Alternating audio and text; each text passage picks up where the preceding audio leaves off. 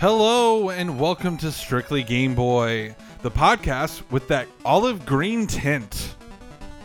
I'm your host Clay Howard, and today I'm joined by my co-host Bryan. Bryan, how are you? You scared me. Boo. I am well. How are you?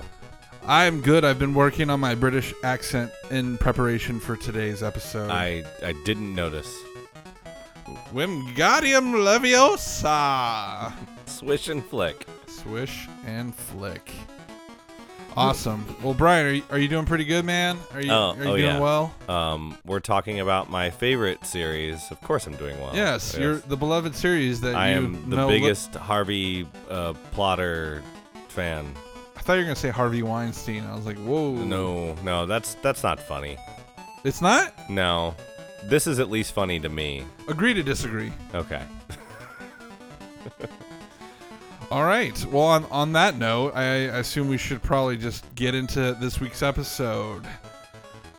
Ladies and gentlemen of the listeners at home, today we are talking about Harry Potter and the Chamber of Secrets.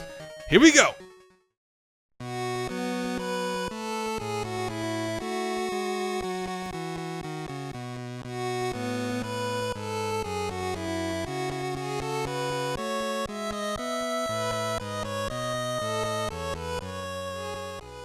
Very good. So guys, today, as I mentioned, we are taking a look at Harry Potter and the Chamber of Secrets. For the Game Boy Color. For the Game Boy Color, yes. Because there's like 35 versions of this game. There were no Harry Potter games on the original Game Boy, but there were on the old Game Boy Color. So, Bryan, why don't you take a little bit here and tell us more about this game and the developers and all that fun stuff. All right. So this game was developed by Kryptonite. That's the name of the development team. I guess they were owned. They were like one of 3 teams that worked for Amaze Entertainment, which is basically they were just a license house. I'm pretty sure I played a really crappy Game Boy Advanced Attack of the Clones game, Star Wars game made by Amaze Entertainment or something like that when I was much younger. But they were originally, I think it was founded, Amaze Entertainment was founded in 94, known, I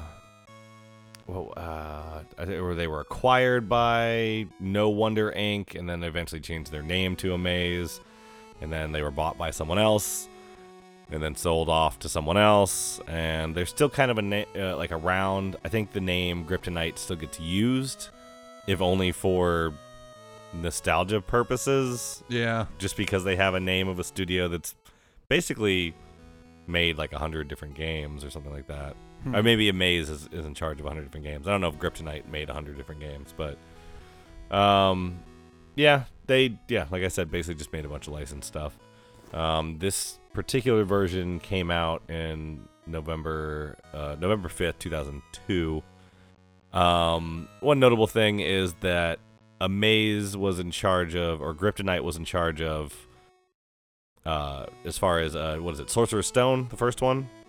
Right. They made both the Game Boy Color and the Game Boy Advance version.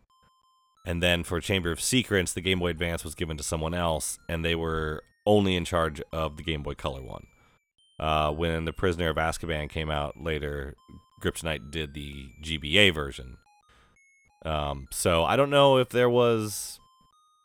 like that had strained them too much, or they just didn't like their work, right, or something. It doesn't sound like it, because then they ended up giving the GBA version of Azkaban to them. So I don't know what the reasoning was for limiting their focus, but it might be just they were able to put more stuff into this, because this game has more playable characters. The first one was you could only play as Harry. Now you can play as Ron and Hermione and a couple other people. But I found that interesting though. Yeah, definitely.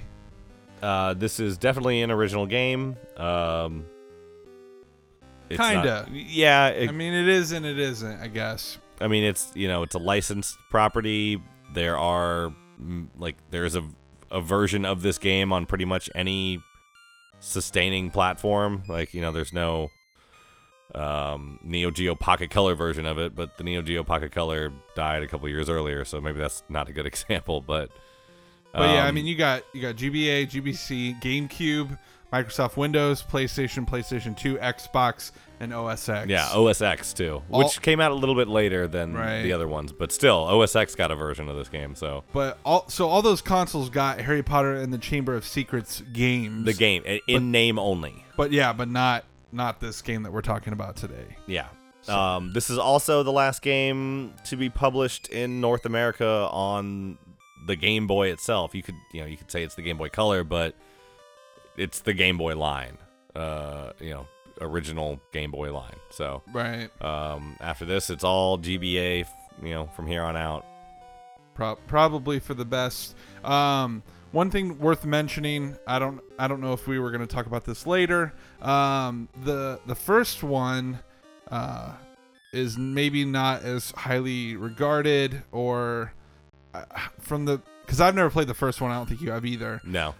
It seems like a lot of people think this one, the sequel, is much better.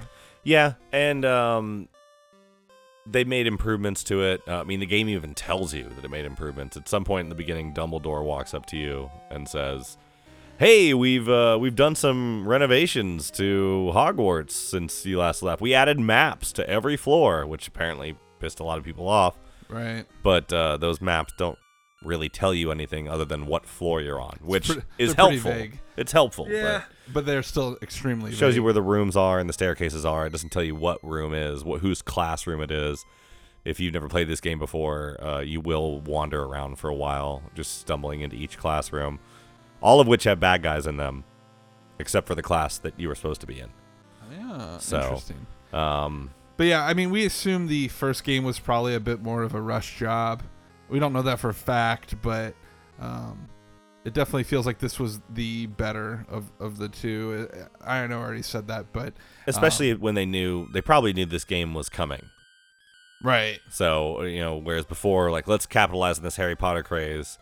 I'm not sure when the Sorcerer's Stone came out in regards to the film coming out, but who knows how much time they had on that. This time they knew it was coming. They probably started development as the other one was winding down. Right. So, yeah, and that was probably nice because they had the books to draw off. But yeah, we'll get to that later. I'm not trying not to get ahead here. One little bit of trivia, I guess. One thing worth noting that makes this game, I guess, a little bit unique outside of what it already is. This was the last game to be published and distributed and playable on the Game Boy / Game Boy Color. I thought I'd in North America. I thought I'd give you like a bit of a leeway and just see where you're going with it before I called you out for saying what I said 3 minutes ago. You already said that? Yeah. Well, come on, Byron, get with it. Clearly, you didn't leave a lasting impression. I just thought I'd do a much better job with it. All right, so. all right. I think you did. I got some warm, tingly feelings going up my spine when you were speaking. So there's not many games that I know what game, or there's not many consoles I know that this is the last game that came out for it. Mm-hmm. Tony Hawk's Pro Skater 3 for the N64 is the only other one I know. Mm-hmm. Do you know any? Not off the top of my head. Yeah, I bet you if you sat and thought about it. And then other than that distinction, it really doesn't mean much. They're not more like valuable or people like, I gotta have the last game. It's just kind of a cool little thing. Which is interesting because usually later games in consoles' lives make them more rare, maybe less produced, and less manufactured. Right, there's not as many of them. But I don't think there's a scarcity for this game, so okay, they must have made enough of them. I know that the GBA version sold incredibly well as the PS2 version. The other thing that we're not getting into here is that while there are many different versions of this game, most of them are very different. I assume the consoles are like mirror each other. Probably the only difference is graphical capabilities. Sure, the PS2 one looks like garbage, but more people bought, and But the Game Boy Color one is completely different from all the others. It is a turn-based RPG. Yeah. In fact, when you booted it up just for like the heck of it, I was like, oh, just see what this Harry Potter game's like, and started getting into it, and you got into your first battle, and I was like, wait, is this a RPG? And I immediately booted the game up. I was like, well, yeah, we need to talk about this. I had no idea this game was an RPG.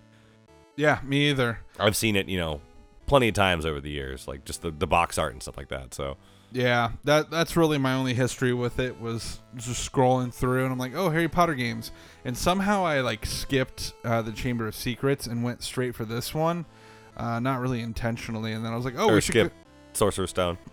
What'd I say? Chamber of Secrets. Gosh, I am not on it today. Yeah. I skipped Philosopher's Stone and went straight for Chamber of Secrets. Look how cultured I am. And then I was like, oh, this is the second one. Oops. And then I was like, oh, maybe we should do the first one first, like go in order. Yeah, we looked into it, and in the first one, you only play as Harry.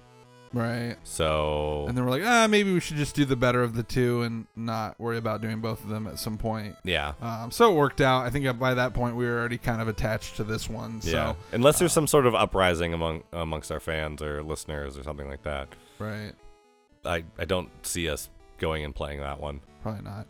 But you never know. Actually, yesterday I was down in my basement cleaning up and packing up, and I noticed that I actually have the first one down there. I don't think I have this one, but I have the Sorcerer's Stone one down there. I think somebody gave it to me or traded it to me or something. One other thing I wanted to point out here, interesting fact you may not know about this game. It was actually the last game released on the Game Boy Color. It hold for, soundboard laughter. It's not coming.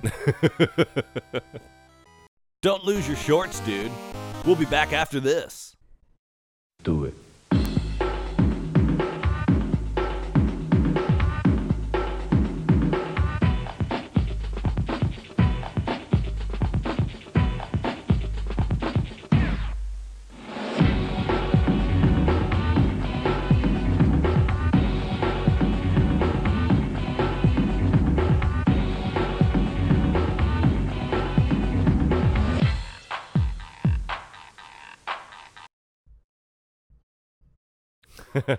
All right.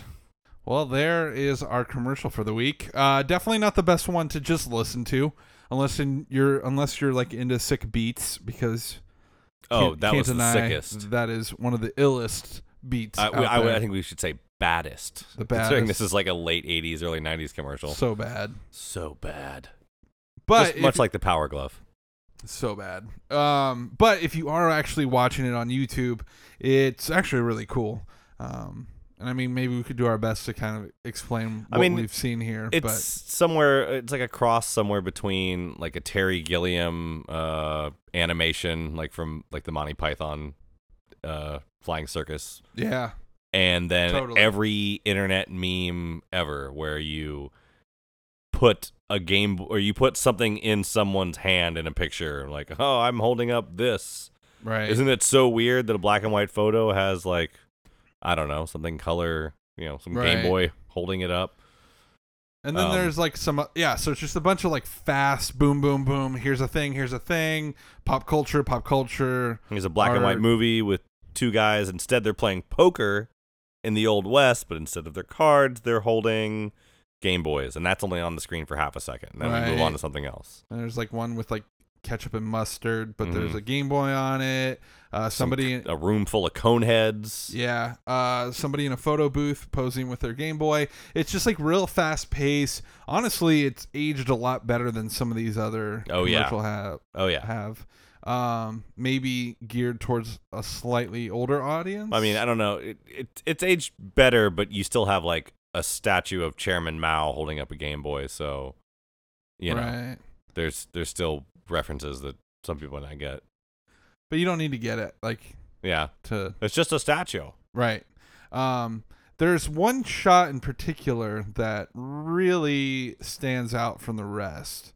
Brian, do you happen to know which one it is? Is it the one with the lady in the bikini bottoms with like 15 Game Boy carts crammed it and just kind of like sticking out? And maybe it's a fashion statement, or maybe she has like 30 more in there, and these are just like bursting to get out. She had to take her games to the pool or to the beach, and she hadn't bought a carrying case yet. Like, where am I going to put all my games? And they're just literally like bursting out of her bikini bottom piece. There's also a cartoonishly fat Elvis who he'd been dead like for over a decade at this point. A cartoon version of Mario playing feels very out of place of the rest of it. At this point, he's the biggest thing in the entire world. More kids recognize Mario than they do Mickey Mouse in the late 80s. At that point? Yes. There was a study a poll or whatever that is very famous and I remember often that, referenced. but I don't remember it being that early. Yeah, it was pretty early on. They were taking over the world, Clay. Yeah. I figured it'd be more into the 90s that would creep up, but regardless, not a bad commercial. Probably one of the less cringy that we've seen. Yeah, no, far. I actually can enjoy this one for probably the reasons that it should be enjoyed instead of some of the other ones. Yeah, definitely. So, any last thoughts or comments on the commercial? You can play anywhere, man. Yeah, you can play anywhere, man. Even in the outhouse. That's right.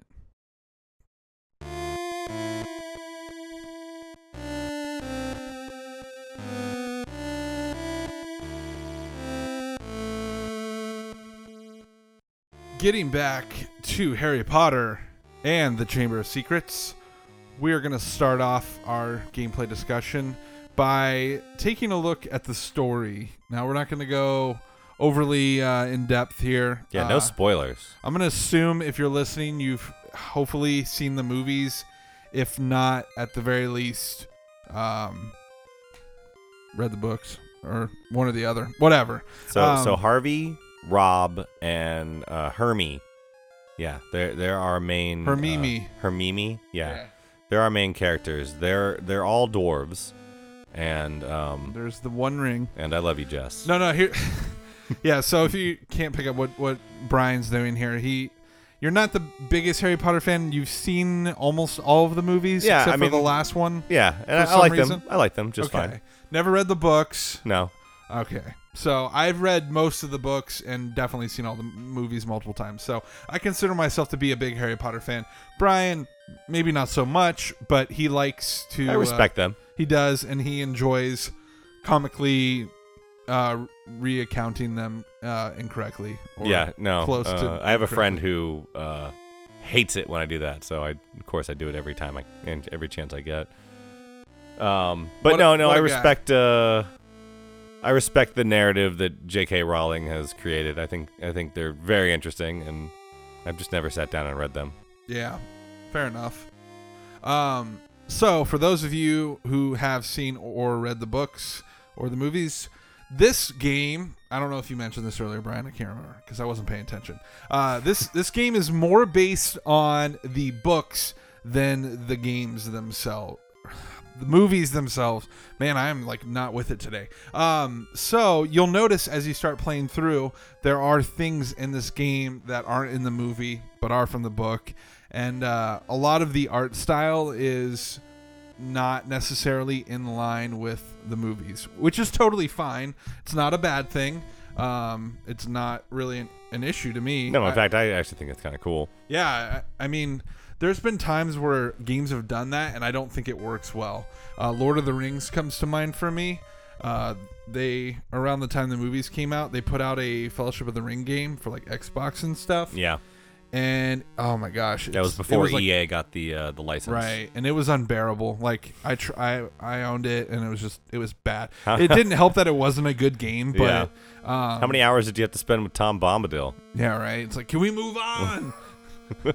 I just remember being really frustrated with the game, and I think just the art style was kind of off-putting.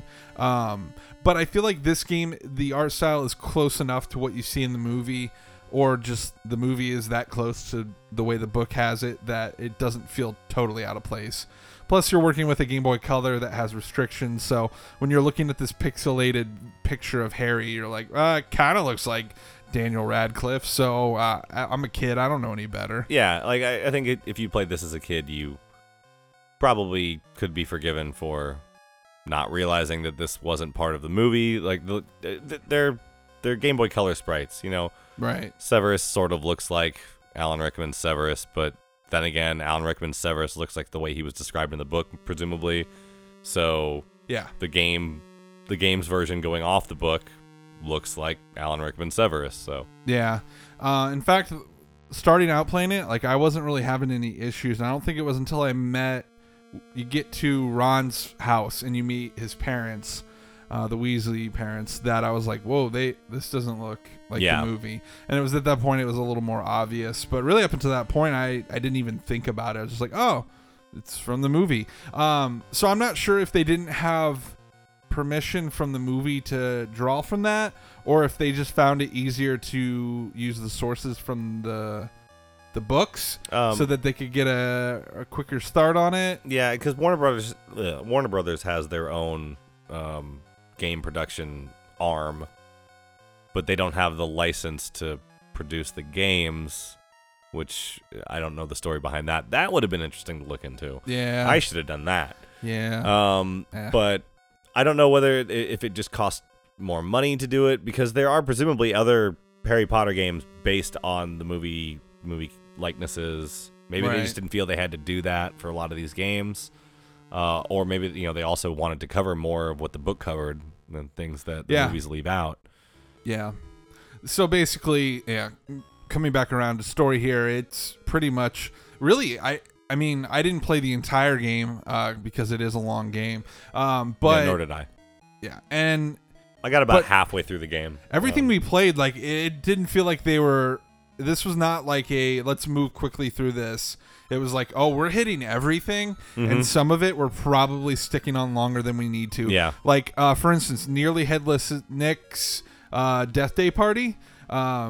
That's something that you go to, and that's something explored in the book, but not in the movie. And so it feels really thorough. Like, I feel like they could have skipped certain things to make it just work better as a game, and they didn't. And then there are certain things like you go down to Gringotts at the beginning to get your money, and then you end up spending time there, fighting bad guys and to find your cell. So there's certain things where they are like, all right, how can we extend this out a little bit longer? How can we make this more of a tutorial or whatnot? So you actually spend a lot of time in Diagon Alley. There's a lot to do there. I know. I felt like I had spent over an hour, maybe even longer, and I wasn't even at Hogwarts, and I was like, man. And it just depends how you play an RPG. If you want to spend a lot of time walking around and trying to level up and grinding and all that, but still, yeah, it felt very thorough, and they weren't really skipping over a whole lot, which some of the movies felt that way after reading the books. But regardless, if you don't know Harry Potter, this is the second one, second year for Harry Potter as he goes back. This is where Dobby shows up and is trying to keep him from going back, and people start getting not killed but terrorized, and there's something in the walls. Harry's hearing noises. It's a big long story, and then basically at the end, Harry Potter figures out how to open the Chamber of Secrets within Hogwarts. So hooray! I'm not going to go much more into the story than that, so you get the idea. Brian, can you moving on from story, let's go ahead and talk about the gameplay, maybe the levels, or just however you want to go about this. Just explain a little bit. As far as levels, it's mostly just Hogwarts and the school ground. So you do have like Hagrid's got his place outside of Hogwarts. You go there a few times. There are the Quidditch field, the Quidditch pitch. I don't know if they call it that too there, but mostly you spend a lot of time in Hogwarts, going up and down the stairs, talking to people, delivering things, doing fetch quests. Yay, and fetch whatnot. quests! Yeah. Most of the story beats, they are very detailed, like you said. Right. But each time you usually have to do something while you're there. Sometimes it's in the form of, hey, go out, like with the what are the mandrakes? Yes. You have to, they get away and you have to capture them, and that is walking through like a maze garden, fighting 4 of them, and then fighting the big one, and then going back and saying, hey, I got all of the mandrakes back. There's a lot of stuff like that. Or there will be like a mini game. So like Quidditch is a mini game. You go to practice, and then you leave and do something else. And then I went right back to practice after that. And both times it was catching the golden snitch. First time took me a minute. Second time took me 5 seconds. Yeah, the mini games are a little underwhelming. The first one you play, you're throwing. I actually really like that one.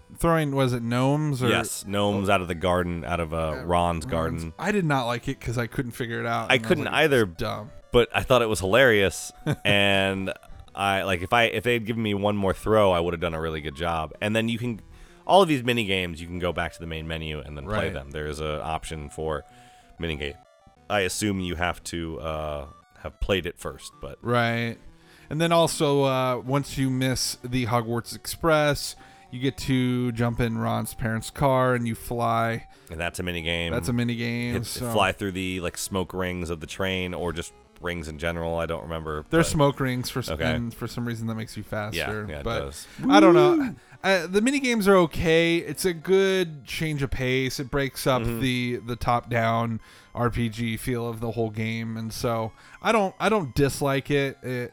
I don't know. It almost would have just felt better if they would have just put those on the main menu and not had them be a part of it at all, not a part of the main game. I mean, but whatever. I ended up. I liked the bowling one. I thought that was fun. It was. I mean, it's simple bowling. It's anything you know. If you ever had a flip phone back in the day and had a dumb bowling game on it, it's the exact same thing basically. Right. But it has skulls. Yeah, skulls, and you knock bones over. I got a 155, so I was pretty proud of myself. But it's cool. Like, if you're playing Harry Potter and you're like, I'm kind of bored with, I don't know where to go. I'm just going to go play some bowling. Yeah. Like, that's nice. It's neat that you can get to them from the main menu and you don't have to, like, start the game over to get to it or something stupid. So. It might be even, this is total speculation, might even be like a link cable option to play against your friend and something. But, I don't know. That's a good question. I know that there is a link cable functionality to trade cards. And IR like sensor, no link cable. cable. But you can use a link cable. When I was reading about it earlier, it does have that capability. But you're right. I kind of stumbled across that and I know we're getting ahead of the card thing, but yeah, you could like trade with other players. So there is some kind of 2-player compatibility with doing things, but we should probably explain what the cards are, maybe. Yeah. Well, I mean, first of all, we said it earlier. This is an RPG, like straight up turn-based RPG. You start off with just Harry, but Ron joins the party shortly thereafter because you go to his house. And eventually Hermione will join the party. Also, at some point, Gilderoy, Lockhart, and then Fox will be in your party. Fox is only in it like at the very end of the game. Yeah. But I think Gilderoy, I don't know if it's just like one section of the game where he's there. I think it's just toward the end too. One nice thing is the battles aren't random. If you don't want to fight something, That's true. The bad guys will spawn in and out of existence as like little magical clouds. Yeah. If you would like to battle them, walk up, get into a battle. If you are like me and you've been looking for a specific classroom for 15 minutes and you don't want to fight anymore and you just want to get to the classroom, then you just walk around it. Everything's which is nice. Cool. I appreciate that. I never found myself too underleveled to do something. And I did. If I was, because I remember that for you couldn't beat something. Yeah, I was in Gringotts and I kept getting destroyed by this knight and armor thing. I ended up using one of the cards that we were mentioning earlier to take him out, but you didn't have the same cards that I did or something like that. So you didn't have access to that combo.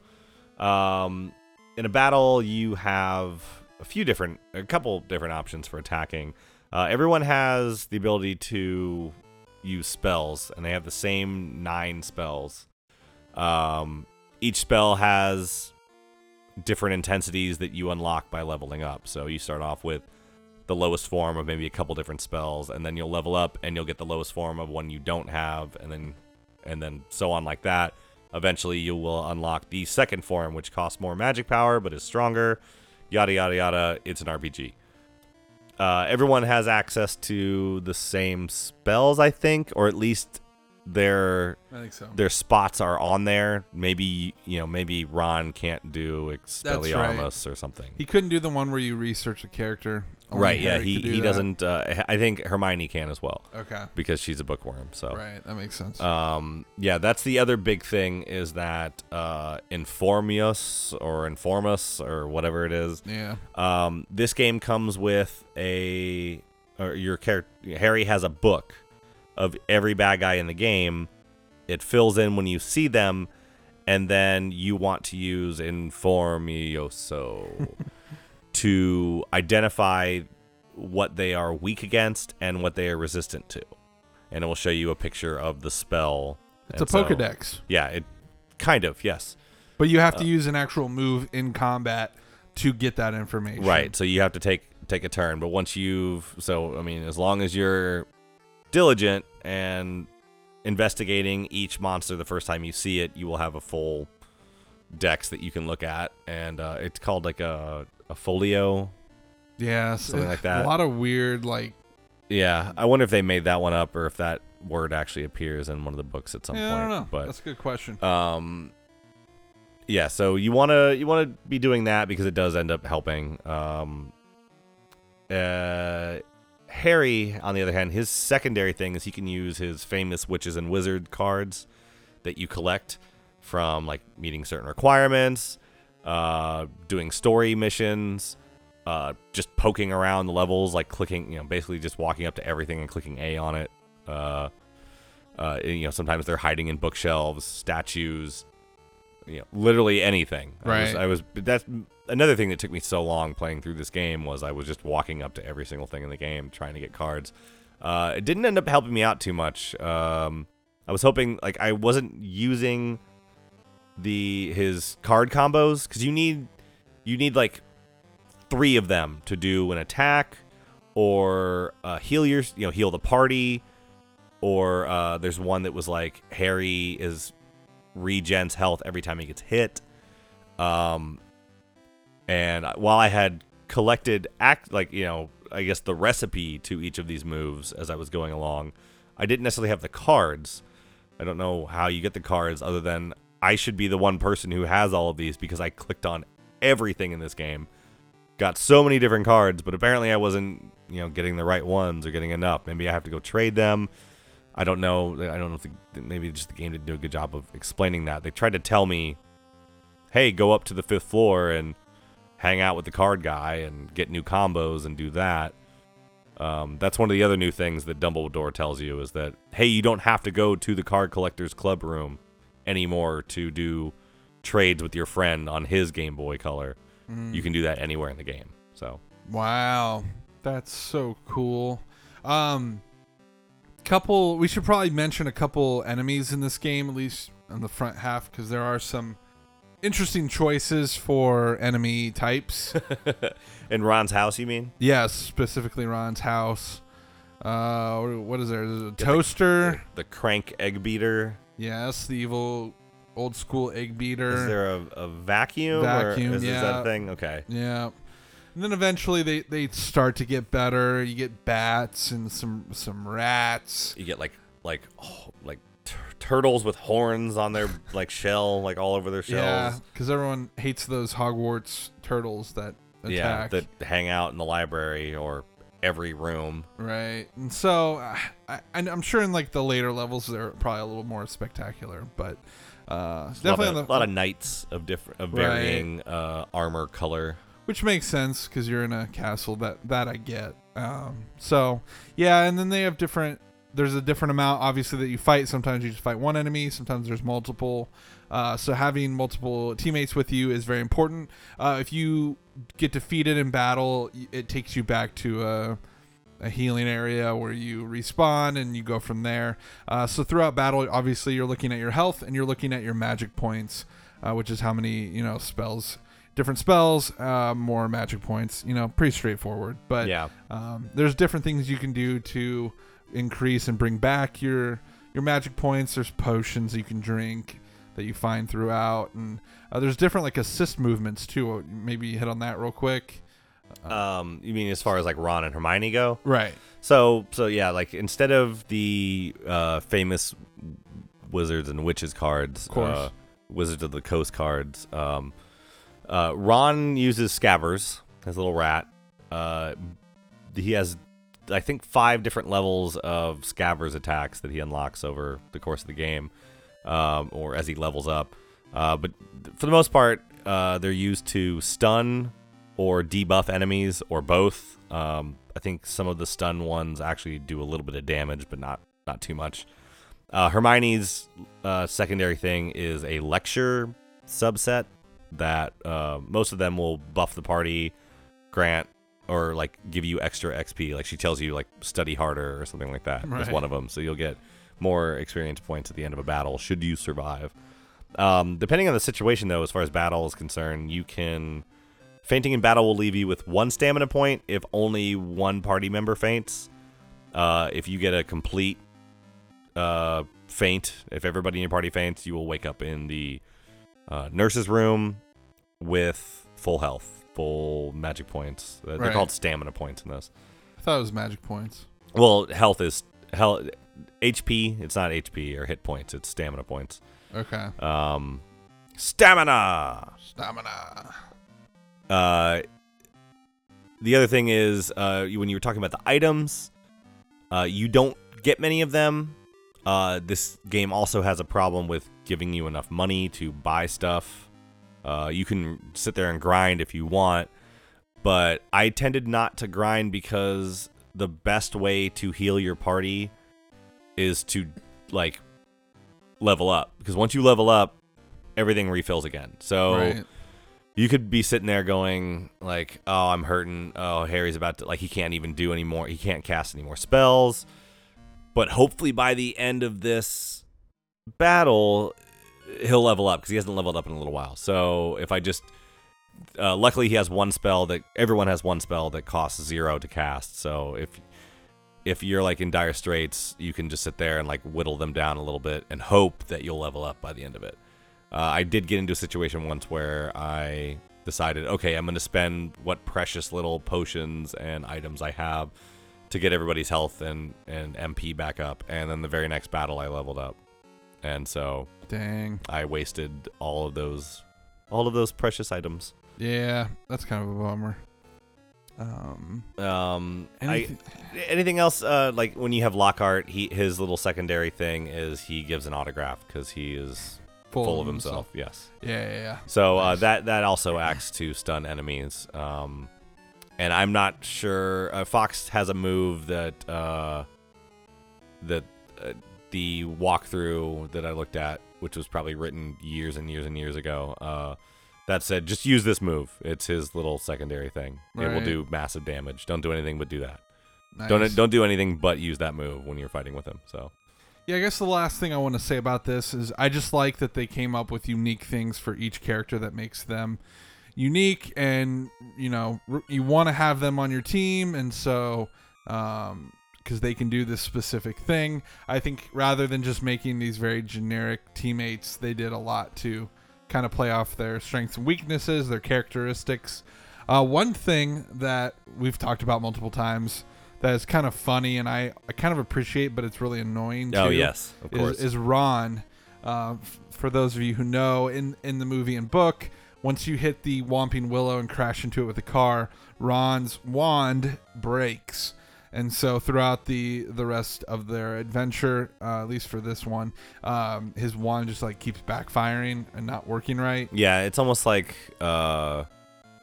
if Confusion in the Pokemon games had a really, really, really low dice roll of happening, you hurt yourself in Confusion. So Ron, very rarely, it's like maybe you roll like a critical failure. You roll a 1 on a 20-sided die, and Ron hits himself in the face with whatever he was doing. Right, which is super annoying. But yes. like, I just appreciate that they added that little thing where it's like, oh, every now and then Ron might hurt himself because his wand's busted. Like, yeah. I like those little details, and I appreciate that they did that. It shows how much like care they put into making this as close to the source material as possible. Definitely. Are you good to move on to visuals? Yeah, I mean, I don't know if there's much to say. Like, it actually does look pretty good for a Game Boy Color game. However, they're like some of the animations that are a bit odd. At the end, you are like, at the end of a battle, when you win, you're kind of sitting there wiggling your wand around. I don't think the wand are, I don't think they're made of rubber. Oh, But they yeah. just kind of flop there, and it looks a little. No, that's not when you win. That's when you're just in battle. So every time you're in battle, you sit there and you're just kind of like flopping your pink wand around or something. I don't know. Maybe it's they're holding their finger out or something else. I don't know. Right. Yeah, we mentioned before that the art style is not based on the movie property, but it might as well be the same thing. There's not enough detail in a Game Boy Color game to really say too much about it one way or the other. There aren't really good animations for in the battles. There's nothing special about those. Yeah, I don't know. Like, it's for the last Game Boy Color game, you think like maybe this is the best it ever got, but I don't know, the sprites are small. It's compared to the screen, even though the screen itself is small. I don't really know what more to say about the visuals themselves. Yeah. It's probably the best they could possibly do. I have some thoughts. Just a couple random things that have stood out to me. Starting out, the opening home screen, or whatever you want to call it, title screen, I think looks brilliant. It's like really beautiful. It's like this weird, not weird. It's like a orange sunset with the sky kind of scrolling Very infinitely. warm colors. Yeah, I don't know. I always like every time I turn it on, I'm like, man, that looks really good. So I really like that. The other thing that I noticed, and one time it was just you playing, and I looked over and I'm like, man, the floor tiles look really good in this game. They're detailed. Yeah, and some of them get like really odd and like different colors and patterns. I don't know. It's a nice variety. It doesn't feel like it's super repetitive the whole time. You're not just stone.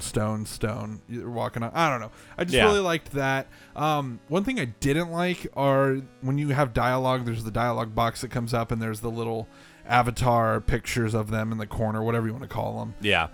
And some of them just look bad. They look like children's book. Well, that's a dumb comparison, but like a really low quality like kids book. Yeah, you can't put too much detail into them, really. Well, this is the chance you get to put a little detail into them compared to the actual game sprite itself. Yeah. Like Harry's in particular looks just really derpy. And I always thought that because like his mouth's open and he's like, "Wah!" And he kind of looks like a Cabbage Patch Kid or something. And so I thought that, but I didn't really ever like say anything to you about it.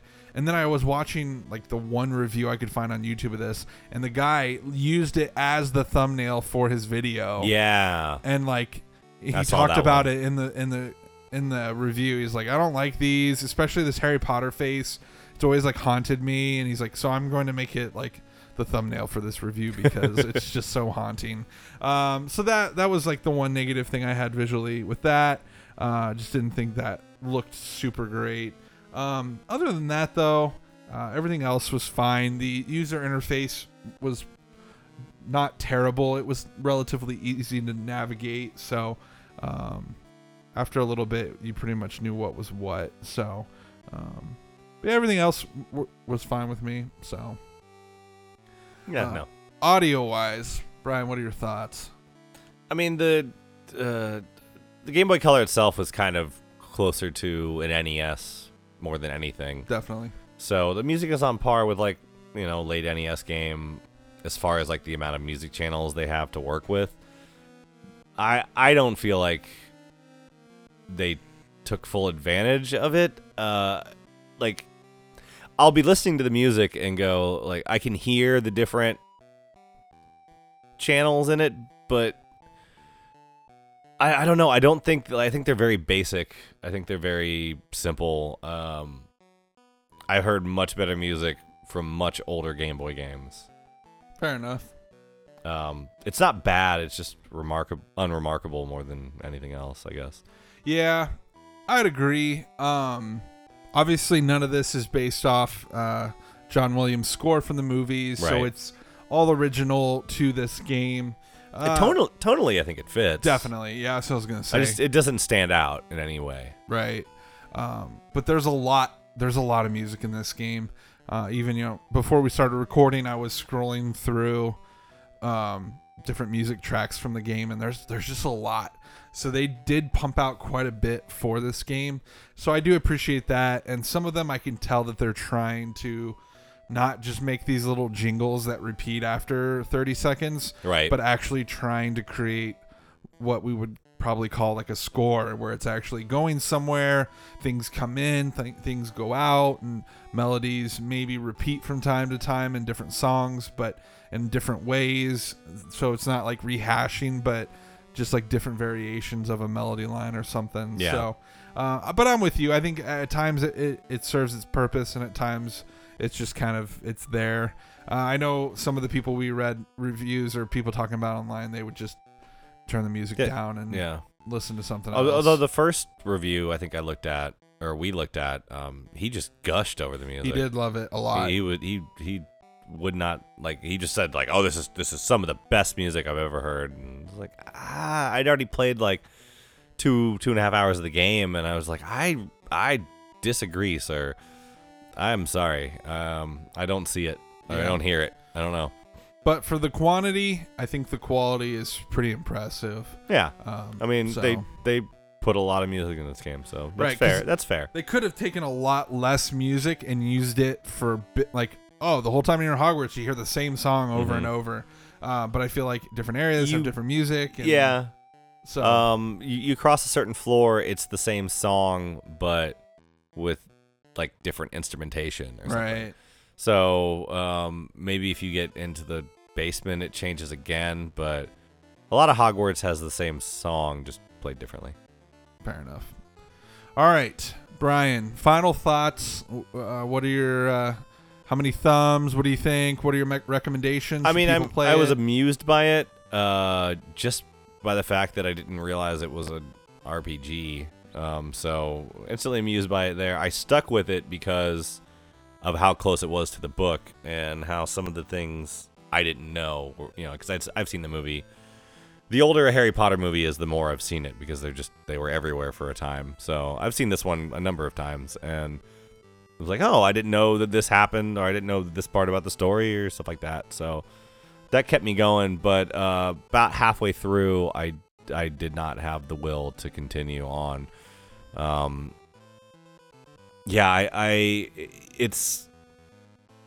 wouldn't even say that, like, hey, does your kid like Pokemon? Introduce them to this, because this is like another entry-level RPG. I feel like this itself is like, if your kid's playing this, then go, hey, you should play Pokemon. That would have been like the step to take. I feel like this is like a step below Pokemon. It's very basic for an RPG. I don't know. I don't think it's awful.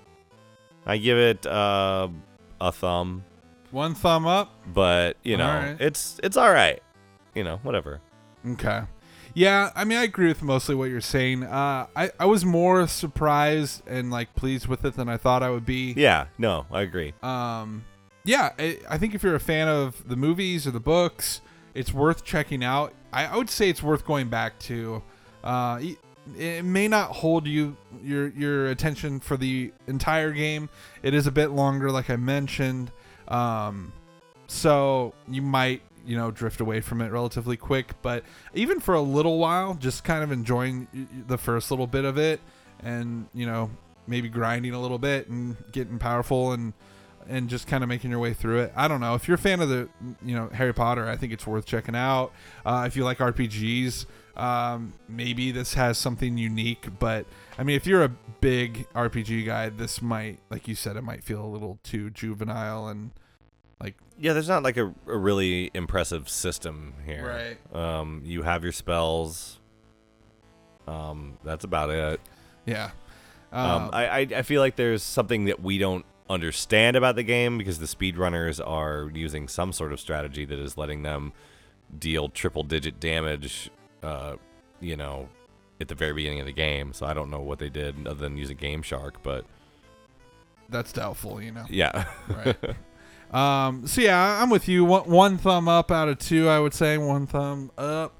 But still, I enjoyed my time with it, and I think they did a lot of things right, and I appreciate how faithful to certain things they were and the little details they put into it. So yeah, 1 thumb up. Yeah. And now it's time for this week's song of the week.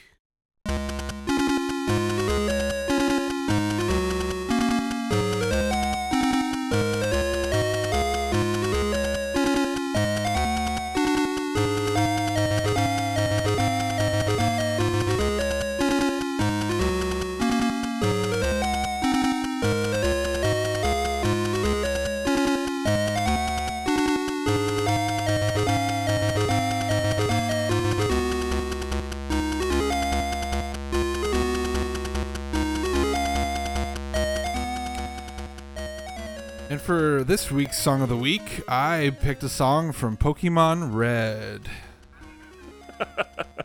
No, that's not right. No. This is the Victory Road song. Yes, Victory Road. No, I'm sorry. This is from Indiana Jones and the Last Crusade.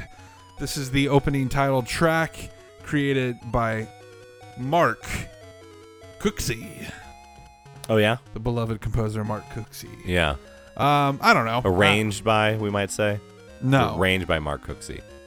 I said made by Mark Cooksey. Oh, okay. Like he probably made the track, but he didn't.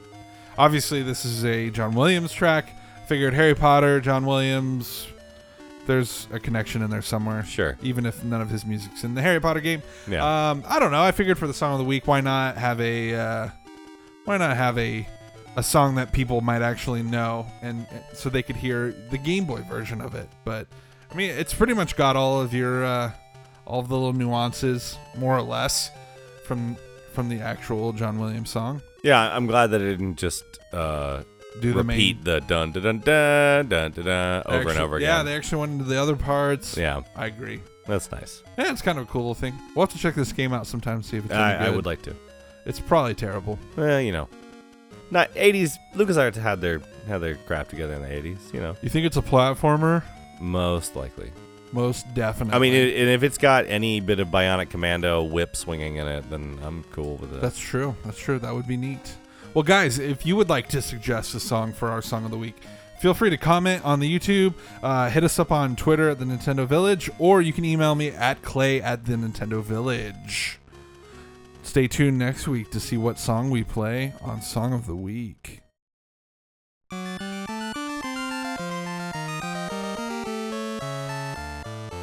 Well, guys, that is it for this episode. Thank you so much if you've stuck through to the very end. Guys, if you want, you can find more of our episodes on thenintendovillage.com, where we are also on the Nintendo Village YouTube page as well. So if you want to watch gameplay as we're talking through each game, also watch our commercials, not our commercials, their commercials, you can also view those all there as well. If not, you can listen to us on iTunes. That's usually where I listen to my podcast. Yeah. So, Brian, thank you so much for your intellectual insight this week. Sure. It's a treasure as always. As always. As always. All right, guys. We will see you next week for another episode of Strictly Game Boy. Wingardium Leviosa. So. So.